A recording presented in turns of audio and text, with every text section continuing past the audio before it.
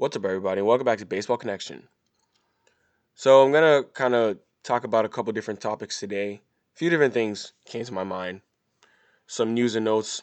Well, the first one is that I don't know if some of you have been paying attention to Trevor Plouffe and Phil Hughes on Twitter, but a couple days ago, like beginning of the week, they're basically saying that they had heard from sources around the league saying that players have been told to get ready for a spring training 2.0 starting June 10th with an opening day of July 1st. Then a bunch of baseball writers kind of got back at them and saying like, "Oh, that's not true. Nothing's confirmed," or they didn't say nothing's confirmed. It's like, "Oh, that's not true. These are just rumors." And then yesterday, a bunch more writers were saying like, "Oh, well, it could be true, but nothing's confirmed." So it just seems like one of those situations where the journalists and writers want to take credit for the story. They want to be the first to break the news, and they don't like this whole, uh, social media era we're in, where anyone can break news with a tweet and go through, and not have to go through the same channels that an official journalist would. But Trevor Plouffe has doubled down on his statement. He told Ken Rosenthal, he replied to one of his tweets saying like he heard from players from six different organizations saying that these are the dates they've been told. And then Jeff Passan, who's reporting for ESPN, came out and said yesterday that players have been told to start getting ready, start getting in shape. So it does sound like Trevor Plouffe and Phil Hughes have been right so far. But then again, just because teams are telling players to get ready doesn't mean that an agreement is imminent. So what is happening is that it was actually said yesterday by Joel Sherman of the New York Post that MLB has decided to present a proposal to the Players Association either by the end of this week or before the beginning of next week, and that's going to be a proposal for return to play, schedule, how much you're going to pay everyone, which is a central theme here, and all that good stuff. So at least the wheels are turning and there is some momentum building in the right direction. At least one thing that is apparent is that everything I've read is saying that MLB wants to use as many home ballparks as possible. This would involve teams playing at home, not in like some kind of bubble or neutral site. This would have them playing regular games at home as they normally would. So there's a lot to speculate on there. I mean, a lot to unpack. We don't really know. So we're just going to have to wait and see. But that's what's being said. Thought I would share that, thought I would relay that information. In other news, Griffin Canning has resumed bullpen sessions. So, there were a lot of, reports early in the spring saying that he might miss the season or whatever. He underwent an MRI that showed that he had chronic changes to his ulnar collateral ligament and an acute irritation. So chronic changes and acute irritation are the exact words being used. And the UCL is the ligament. That's the Tommy John ligament. Usually when you hear that, that means Tommy John. Especially considering the fact that this kid's 23, I thought they would honestly just have him get Tommy John, especially with this season being shortened, and just try to be back sometime next year. But further testing revealed there was actually no tear of the ligament. So he got a PRP injection and went through a period of rest, and he was cleared to begin throwing early last month. And now he's taking a step further, not just throwing, but he's actually throwing in the bullpen. He actually posted a video of himself pitching off a bullpen mound at Angel Stadium on Instagram yesterday. So, to be quite frank, I don't really. I mean, I don't really know. I don't. I'm not a doctor, but I don't know if this is the best course of action because we saw this exact same thing happen with Shohei Ohtani when he was coming over from Japan.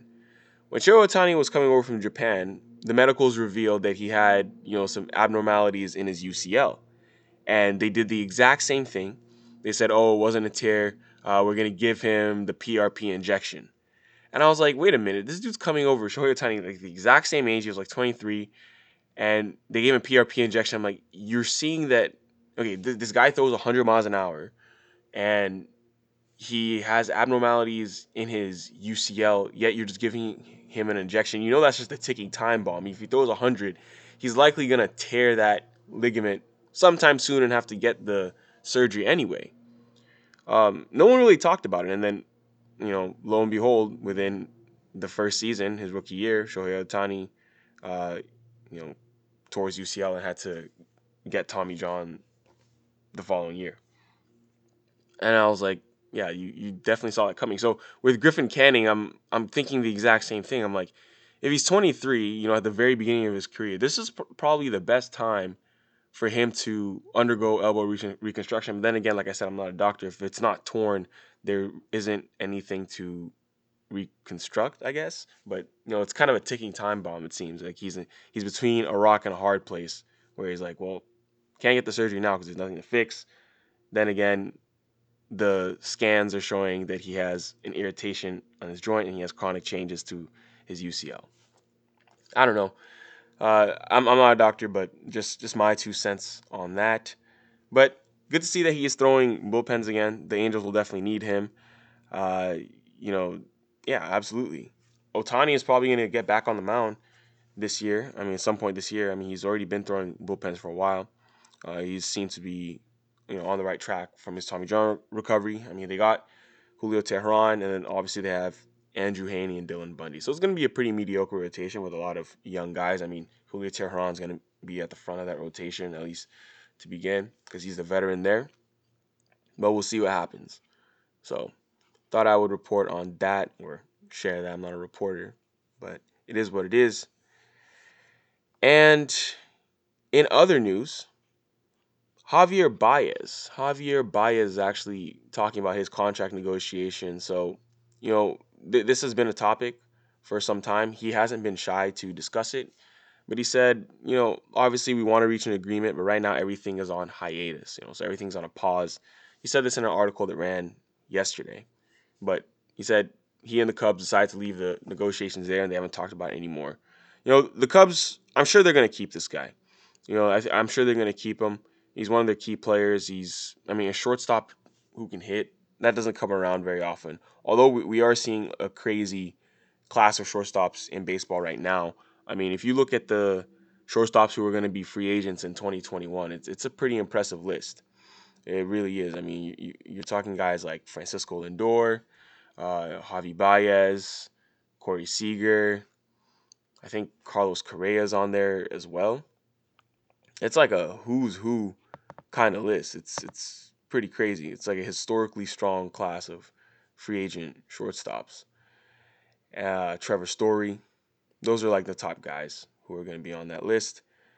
So you could definitely, you could definitely see why that market's going to be hot because it's going to be the cream of the crop. I mean, Francisco Lindor is going to lead that, and he's going to get the most money out of anyone on that list.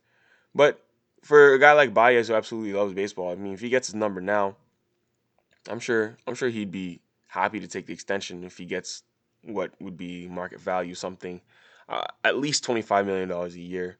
But we'll have to wait and see. So yeah, I mean, he's coming off a pretty crazy season. His best WAR, at least per Baseball Reference 6.0, was his WAR last year. I mean, he only played 138 games due to injuries, but he still launched 29 bombs, had 85 ribbies, and an 847 OPS. I mean, he led all MLB infielders with 19 outs above average.